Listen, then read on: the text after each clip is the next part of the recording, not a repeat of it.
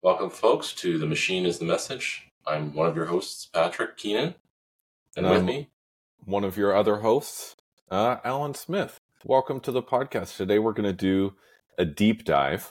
We do this every once in a while, so normally we're just reacting to all the madness that's going on day to day in the AI metaverse, all of the brand new technology, interesting things that are happening, how they affect us, what our emotions are, how do we feel about it.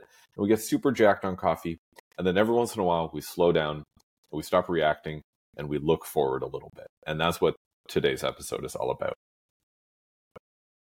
exciting. So what are we going to look at? I got the topic today. So the way these ones work is, I'll lead and Patrick's going to sort of chime in from now and then he's going to guide us on our next topic through the looking glass, as it were. So let's take a look at this. This is the big question, and it's going to sound silly at first, but basically, should AI kill you? The ethics of AI in life and death decisions. So this seems like maybe clickbait, and maybe it is, maybe it's not, but the ethics of AI in life and death decisions isn't that exciting. The outcome of that is one day an AI could decide that your life is worth less than somebody else's, or you need to die for some reason, right? Kind of crazy thought. Had you ever thought of it this way, Pat? Because before diving in, and remember, we do this to learn in public and figure out what the heck's going on. I'd never thought of it, from this line. Yeah, I think the traditional approach would be, AI should never kill a human, harm a human. That's laws. And then it's interesting to think about, who does kill you. So I'm curious to get into it. Yeah. I hadn't thought of it. Let's start with an experiment. So this is one where I think the three laws break down, and there's lots of debate on whether or not, Asimov's three laws really work, in today's society anyway, or in, the future as it's gone since he started out. So let's imagine the classic trolley experiment, okay? But we're going to adapt this to AI. So imagine for a minute, Pat, you are in your Tesla Cybertruck being driven by AI, and me and four of our listeners are crossing the street, and because of the particular configuration of the road and everything, going on in that situation, there's only two outcomes. You drive and kill all five of us, or the truck swerves and kills you. Those are the only two outcomes. That's all that can happen here. Let's just assume that, a very narrow set of, circumstances took us to this point, and now AI has to make a decision on who lives and dies. This is the classic trolley experiment, where you say, would you divert a trolley that's on a path to kill one person, to save five, and whose life is worth more, right? So there's essentially, before I answer this, what are your thoughts? What should the AI do here?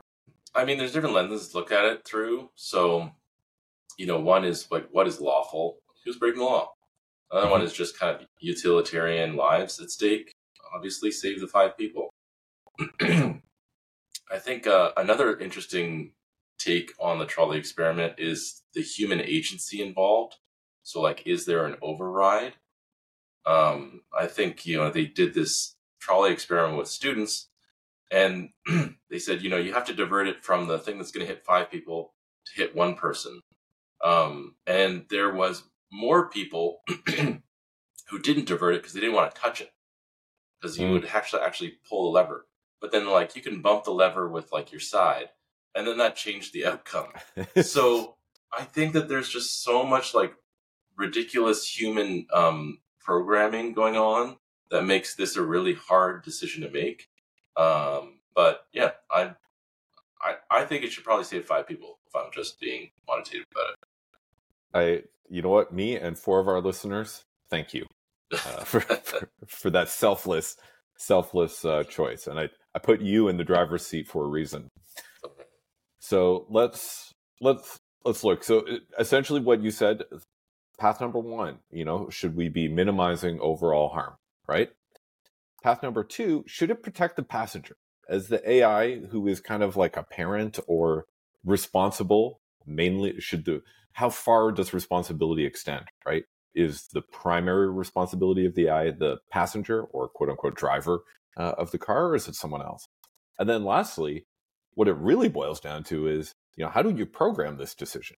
Because it's going to have to go off some sort of programming, right? Like whatever ethics decision it makes, whether it's do this or that, and it's completely pre-programmed because we know this situation is going to come about, or come to your own conclusion, is going to come from some amount of programming based on all of the things we discussed, including lawfulness, the greater overall good, the potential weight of making a decision like that and what it means to kind of kill. So how do we program this decision is, in some ways at the crux of this, after all.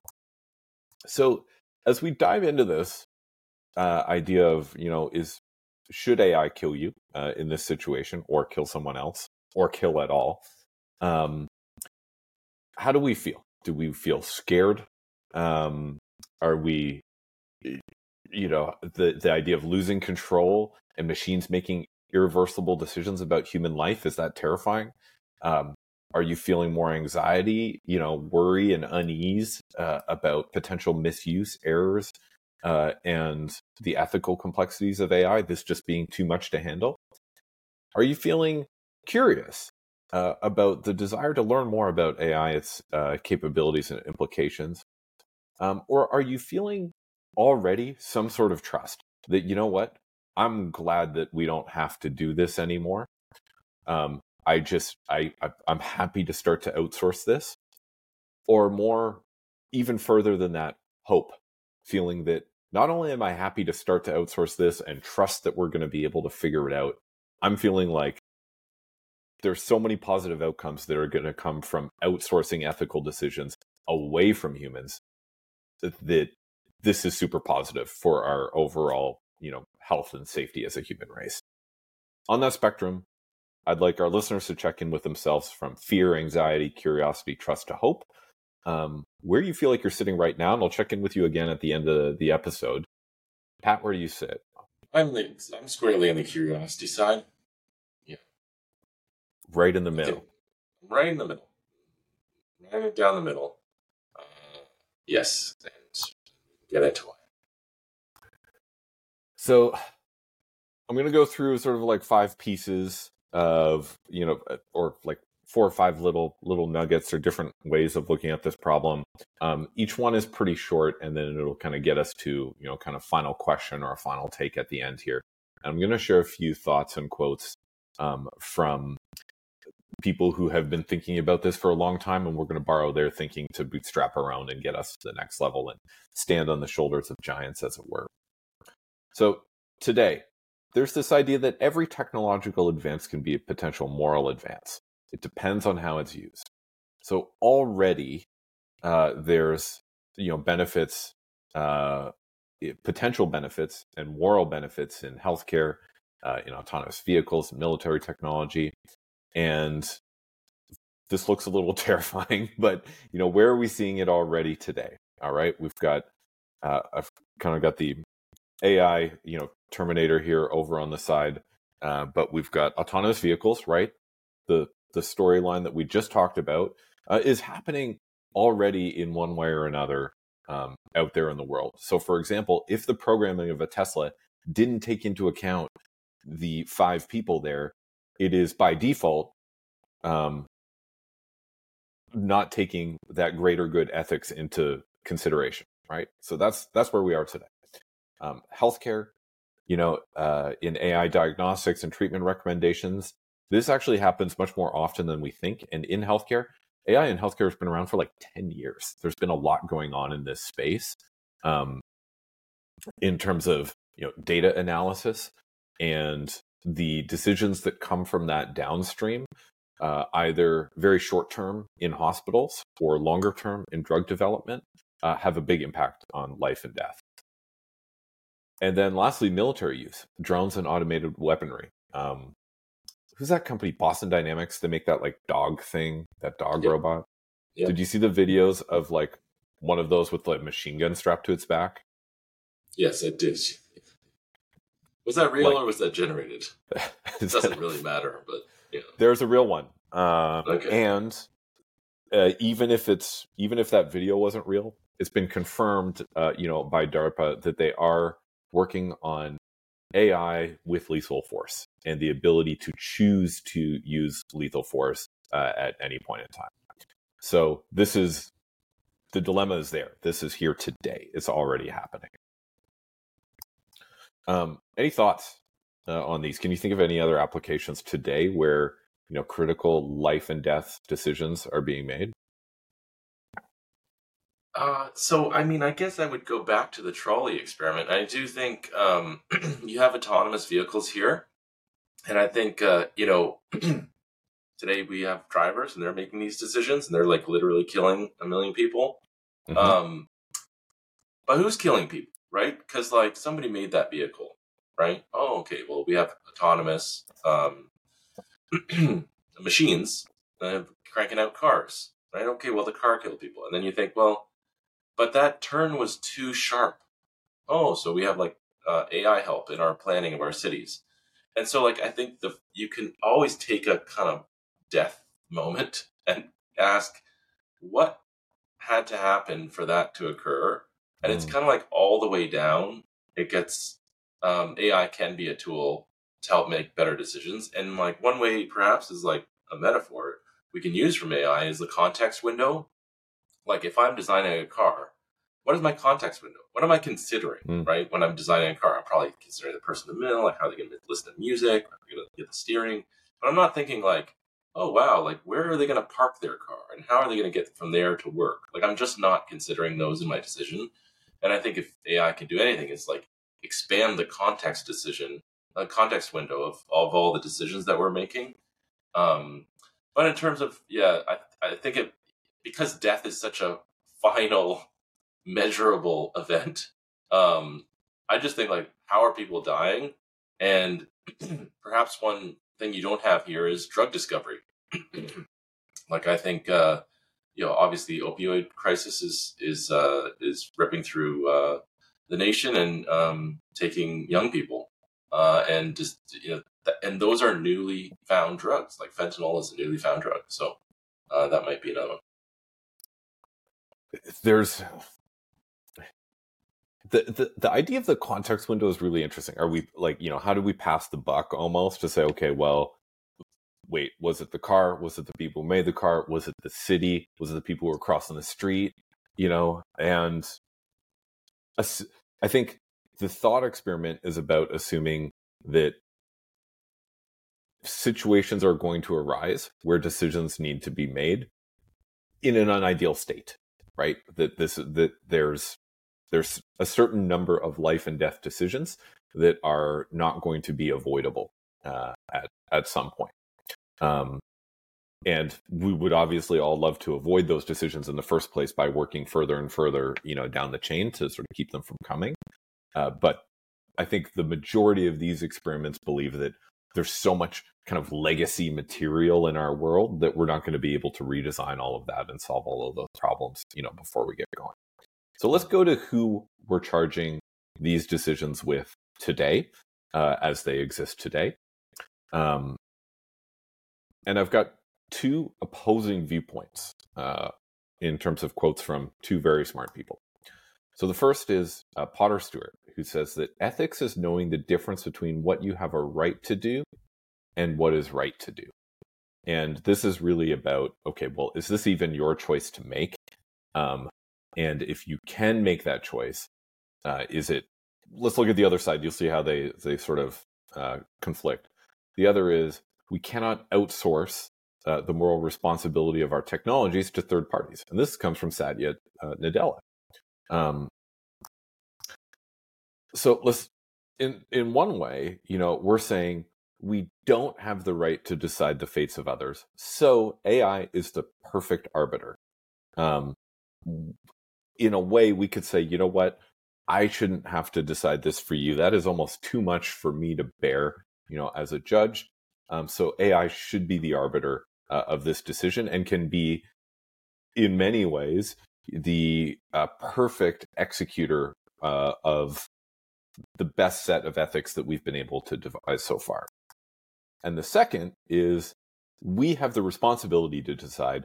We can't be, putting that out to a third party. If this is always between, our lives, there shouldn't be, a third party involved in life and death decisions, that this is a human problem that shouldn't be outsourced to AI. Morally and ethically, what do you think? How does that sit with you? I think there's a lot of weight being placed on the notion of decision here. And I will say I've been listening to more Sapolsky, Robert Sapolsky, who's a neuroscientist, wrote the book Behave, and more recently Determined. He's full on determinism. So no, there is no free will. And so then the notion of deciding comes into question. As an example, you have a judge here, right? It's an AI. And they found that as judges, as the day goes on, either before lunch or a couple hours after lunch, they are much more likely to make decisions that put people in jail. And so it's because they're hungry.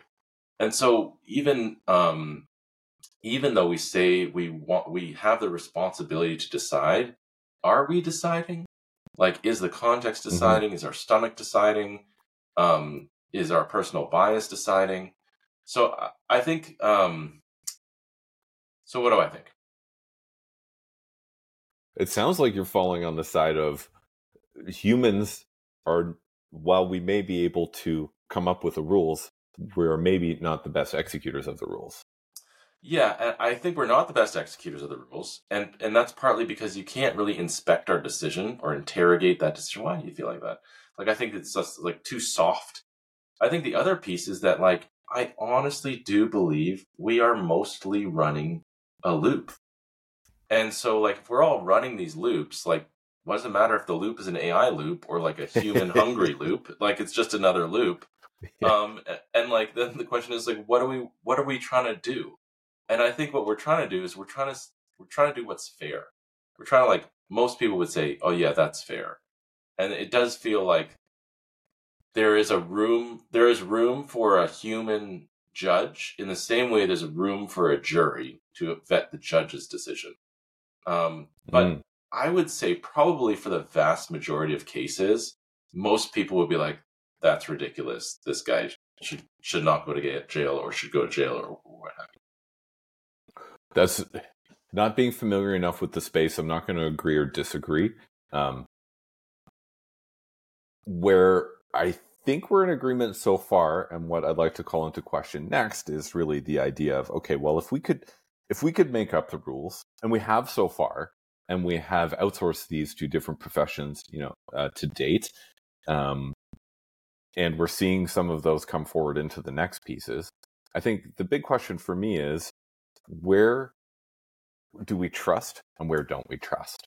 All right. So technology is a useful servant, but a dangerous master, right? Reliability and trustworthiness in critical scenarios, or the fine line of saying well, wait a minute, we just outsource all our decisions to you. You're the boss now. And how do we feel about that? So let's look at this for a second, right? Can AI systems be trusted to make decisions with life and death consequences? And maybe the better way to frame this is, can they be trusted more than people, right? That a hungry judge. The same thing with driving, right? It's it's not, can we trust it to drive? Can we trust it to drive better than a person, right? You don't have to run faster than the bear. You just have to run faster than the person with you to not get eaten on a camping trip, right? So can we trust it to make decisions with life and death consequences better than a person? And then the question is, well, how do we program these ethics and values into it? Who decided, right?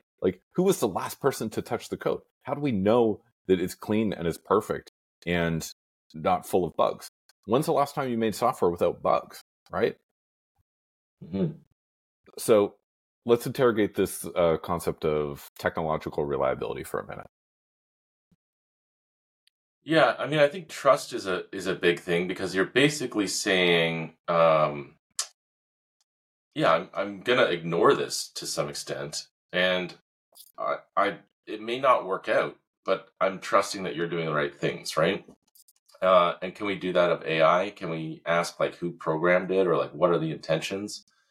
Part of this is like I don't actually trust a lot of algorithms. As an example, Spotify or like YouTube Music, which is what I use, I'm like on the radio and it just starts playing me really crappy songs. And like as somebody who like works in tech, I'm like, I'm pretty sure they're paying like less royalties for these songs. So that I start playing Mm. a song I like, and then it gradually starts playing like lower royalty songs. And that's not what I want. And it's probably like, well, there's these 5 songs and they're like relatively similar. Why don't we play the lower royalty one? That's okay, okay.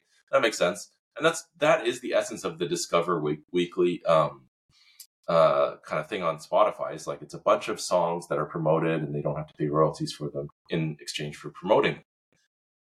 So how does that translate to trusting the AI with my life? I want to know what the business model is. Like I think that with these things, it's like, what's the business model? Am I am I buying this device and it's always going to work for me? And to your point about bugs, who's maintaining it? Right? Or with auto companies, it's like you have to do a mandatory recall. And so, what is the mandatory recall in AI decisions? And in order to be constantly looking for bugs, you need a support team. And so, who are they paid by? So, a lot of this trust stuff to me comes back to like, what is the business model and how is it being sustained? Yes, exactly. And at that point, as clear cut as the decision should be, whose interest is the AI looking out for, and is it ever completely? Is there ever not a balance to make? Right. So we can imagine some situations where it's making decisions that have a much more like it doesn't even necessarily need to be life and death, right? It could just be a stronger health and well-being. If you hear one song or you hear the other, yeah, you like it a little bit less or you like it a little bit more, right? It feels like lower royalty. I would argue that it's probably not in their best incentive to serve up music that's not good to you, because then you're not as likely to keep the product. At the same time, they're going to cut corners until you're ready to leave, in a way, or until your net promoter score goes down a certain amount. How many situations are there where we can say that there is only one set of considerations that have the people in place, the people who are most affected by it, only their interests in mind? There's, just like you being the listener, the AI is not just considering you as the listener, it's considering the business model of the people who made it, right? And the programmer has to Yes. think through that. And so Yeah. that's all very likely going to be a consideration at all points in time. Is it economically feasible to spend any cycles developing this drug versus this one, right? Which one comes first? That has even if we were going to build both, somebody's going to die between the time that we get the first one and the second one done. That was a life or death decision, Yeah. right?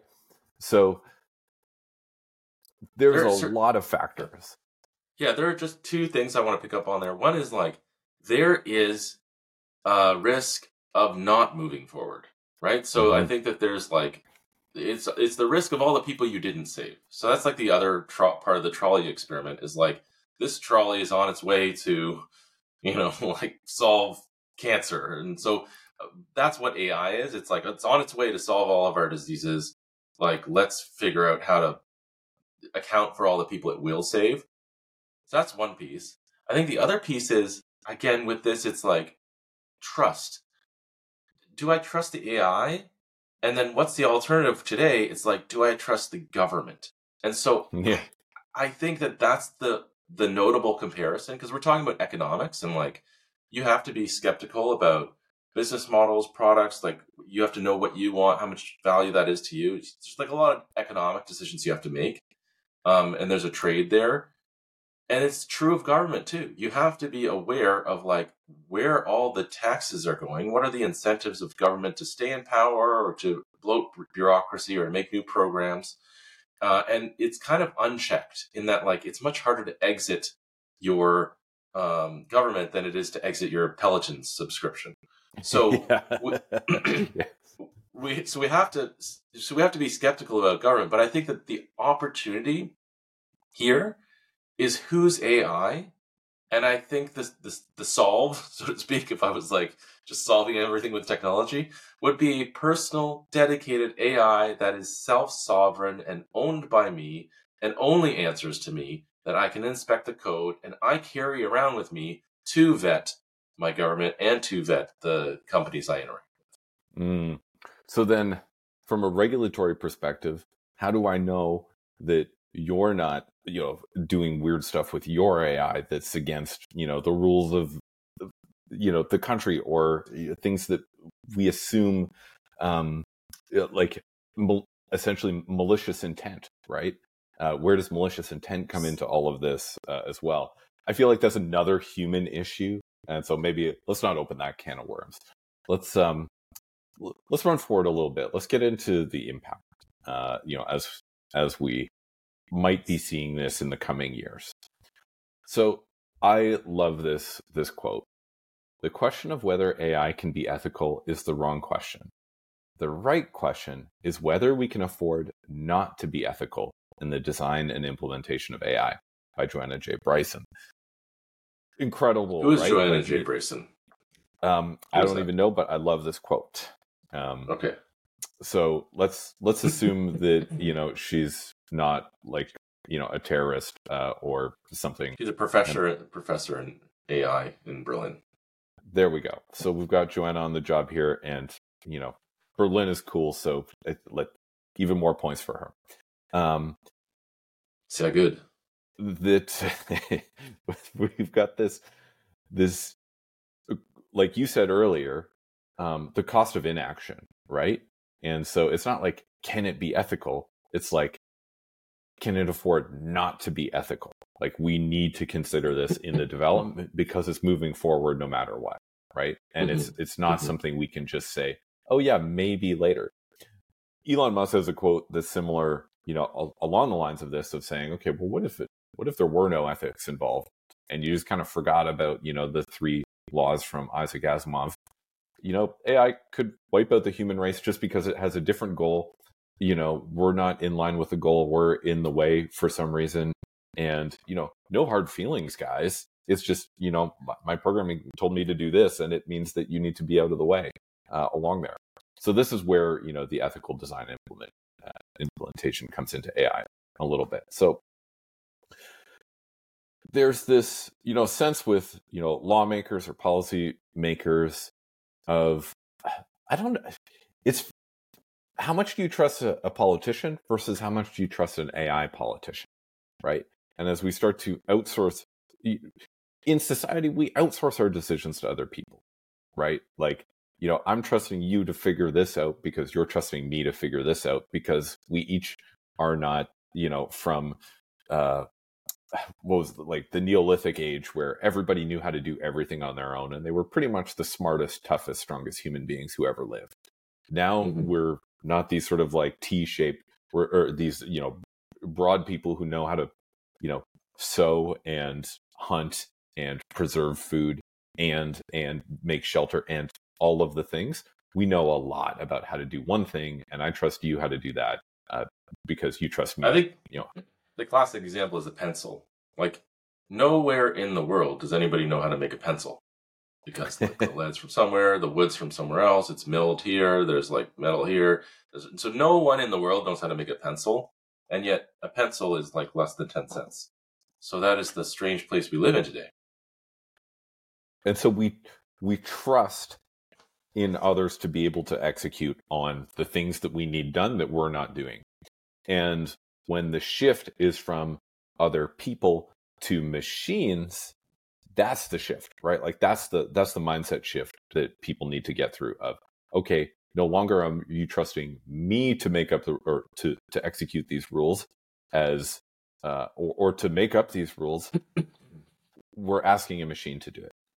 And the legal and ethical frameworks that we're extracting the same way we're extracting, all of the knowledge of how to be a good salesperson and putting that into AI, and we're extracting, how to be a good programmer and we're putting that into AI. We're doing the same thing with this, of sort of pulling out, okay, well, what are all the legal and ethical frameworks that we've been using to date that we've kind of agreed upon, and get that into the system.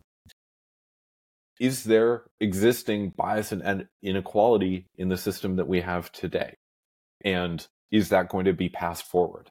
Is there other types of inequality that we don't know about because bugs, right? There's no perfect software because bugs.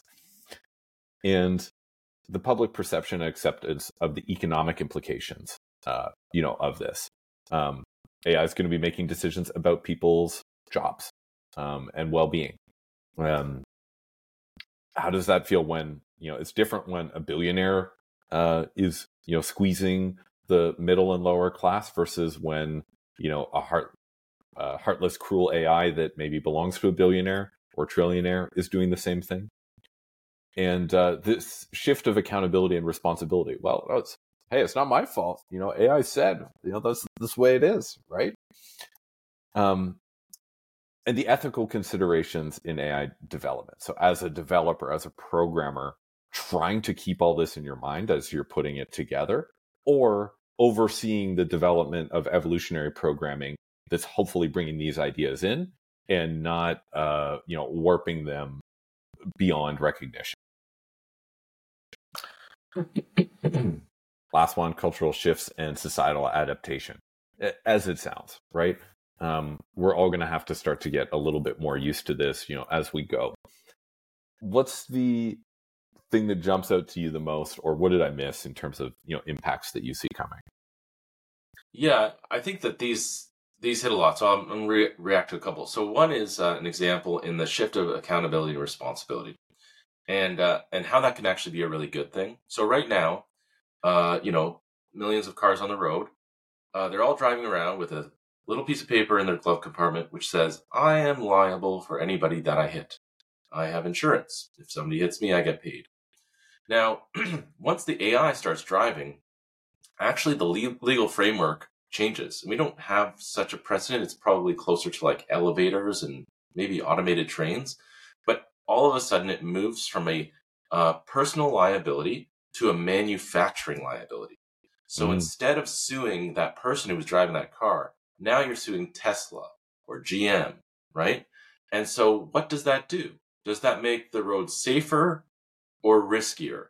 In my opinion, it makes it vastly safer because GM is not going to want to pay all these lawsuits. They're going to drive in a responsible way and for the most part drive much safer than human drivers. So shifting responsibility to the manufacturer actually can be an unlock for safety. Okay. Another thing I would say is this has happened before, right? And so like we think about what's the most precious decision in our democracies? Voting. So now there's voting machines. So the voting machines basically tally up who you voted for, and like they do that in a privacy preserving way, and they're trustable and they can inspect the code. Now they're not the same. So they're different. So what's different between like voting machines or like, resuscitation machines at the hospital, things that are kind of automated but serving critical functions? What's the difference between those, or like plane landing systems, and the intelligence we're talking about? Well, it is the ability to make decisions in light of ambiguous information, right? It's kind of like, I think what we're talking more about is like, well, I don't know whether I'm going to like resuscitate you or give you this drug or like tell you to go to the hospital, or like, I can make a much broader set of decisions, and I start to kind of do things that we would have thought only a human could do. And so I would say like, if we trust it with voting machines, there is a way to trust this AI with repeatable tasks. And one thought around trust is that it is, I basically have some confidence in predicting what you're going to do. That's kind of like a type of trust. I know that you're like, you do this all the time. And once you start doing something that you usually don't do, I'm like, whoa, what's going on here? This is acting a little bit weird. So if you have predictable decisions like a voting machine, like stuff goes in, you get the same response out. But as soon as you get a response out that's like, actually, I'll take over the country, you're like, what? That's I didn't expect that to come out of the voting machine. Um, then you're worrying. So it's like kind of the unexpected outcomes that are so delightful of AI, but also like a little bit unsettling. And especially in situations where, unexpected outcomes are undesirable, right? Like, this is an unexpected outcome in, a piece of art or music or writing or imagery. Like, I didn't expect AI to come up with this, like, Grim Reaper with all these humans in the background looking onwards. But the fact that there's humans there actually, to me, helps this, image read better. That they're just, now they're all there to just support the sort of mega AI who's really in charge now and making all the decisions, right? It's like happy accident. Whereas, in other situations, we ended up saving the person that we wanted to save. And guess what? There was this completely, off the rails negative externality that happened that we're like, oh man, that's not so great. So let's look at what's coming up really quick and, come to a close, which is, where could you get killed by AI, in the near future, or where would your life be in its hands? Autonomous vehicle decisions, healthcare diagnostics and treatment recommendations, home security systems. This one seems weird, but it's actually when we're thinking about systems that could or could not, call the police. If you're sort of outsourcing your home security system, again, just pretend it's a robot security guard watching a screen, right? Okay. Mm-hmm. If that's what it is, and it sees something or does not see something, is your safety, in play or not? Imagine you live in a really, really dangerous area, to make it hit home a little bit harder, so to speak.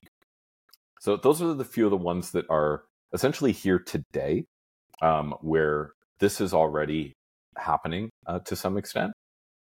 And then in the near future, disaster response, where do we deploy resources? Who do we save first? Right? AI judges and criminal sentencing. This I find really interesting,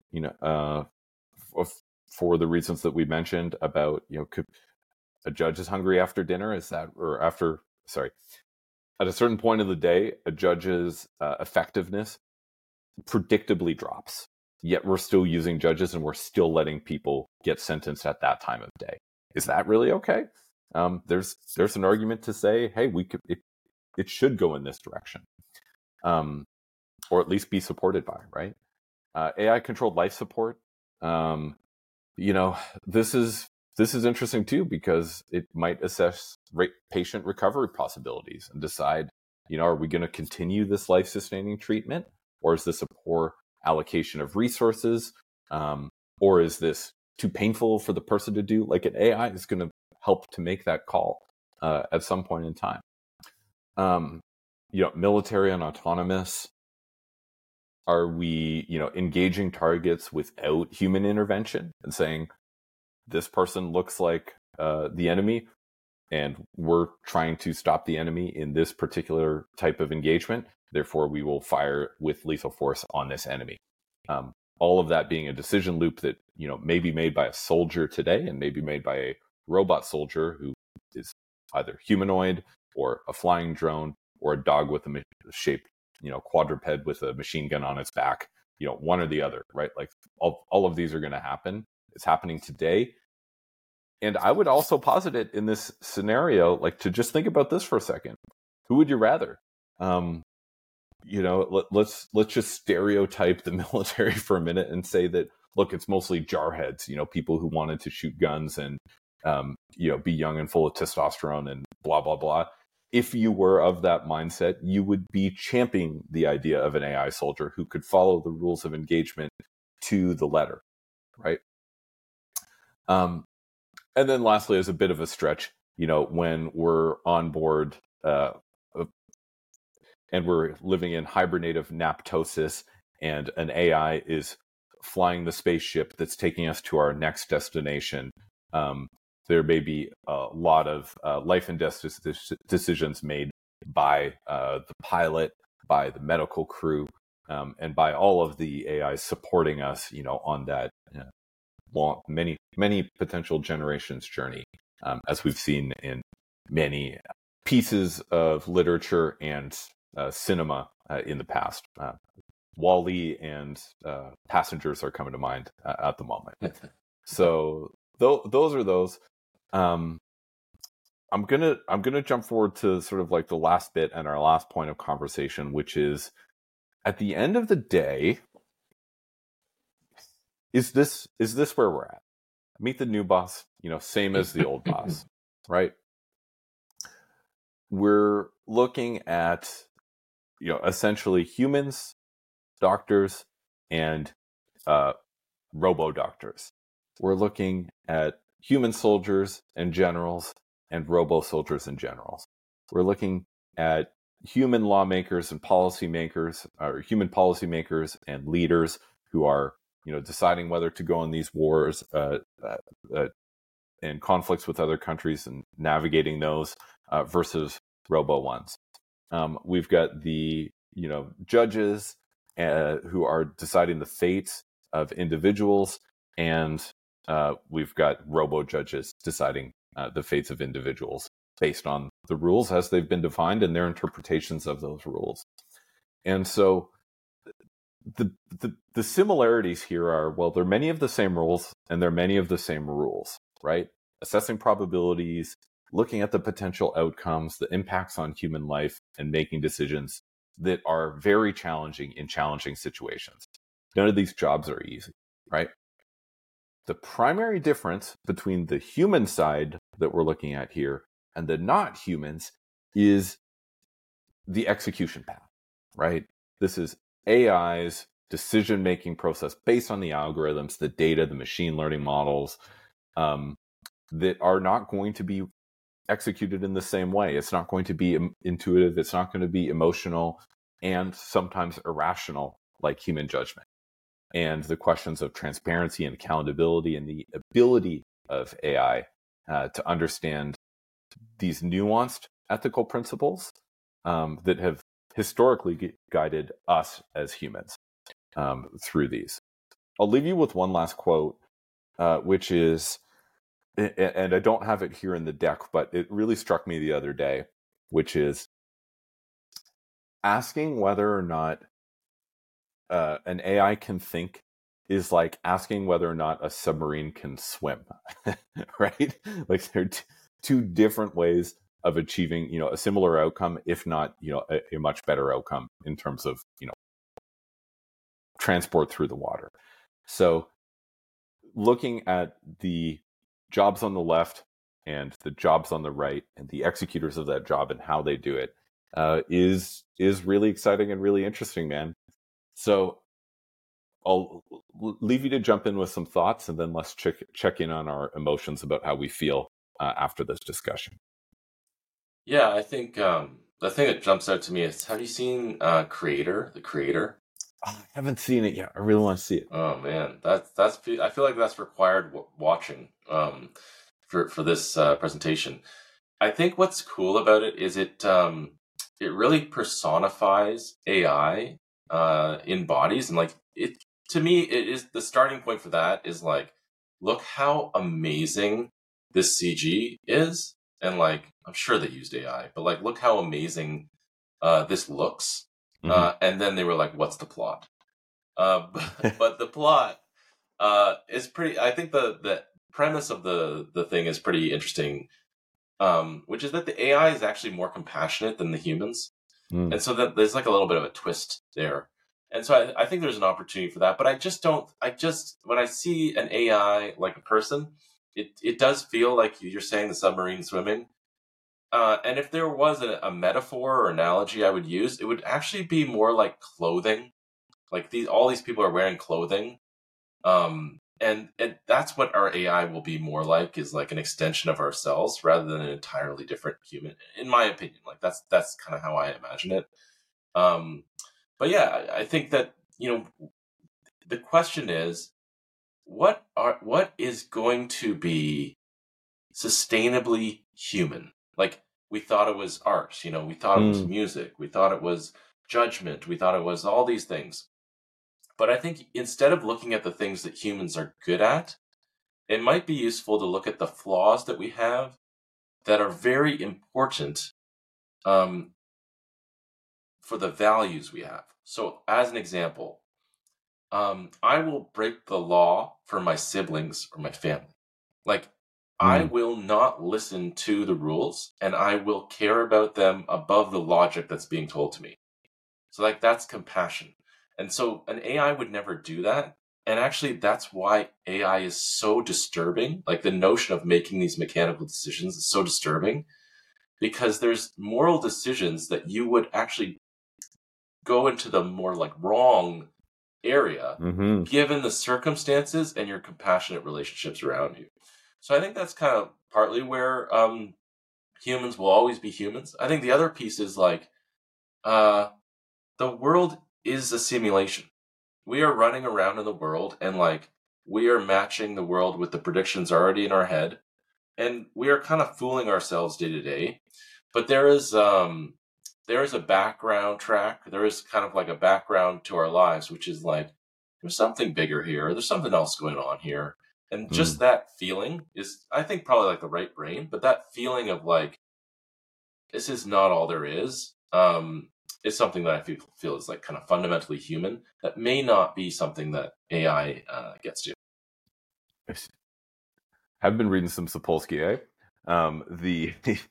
The non-dualism component, I think, is really interesting there too, as far as saying, this discussion of, what are we always going to be good at and how are we different? We used to do this with animals, right? We'd say, well, like, animals can't feel pain, right? And, how long ago were people lighting cats on fire just for fun? Because we didn't think that like that was moral, that was ethical, like in the 1600s. That's not that long ago, right? The 1700s, maybe. Steven Pinker is where I'm getting this reference from. I feel like burning cats was just like a good time.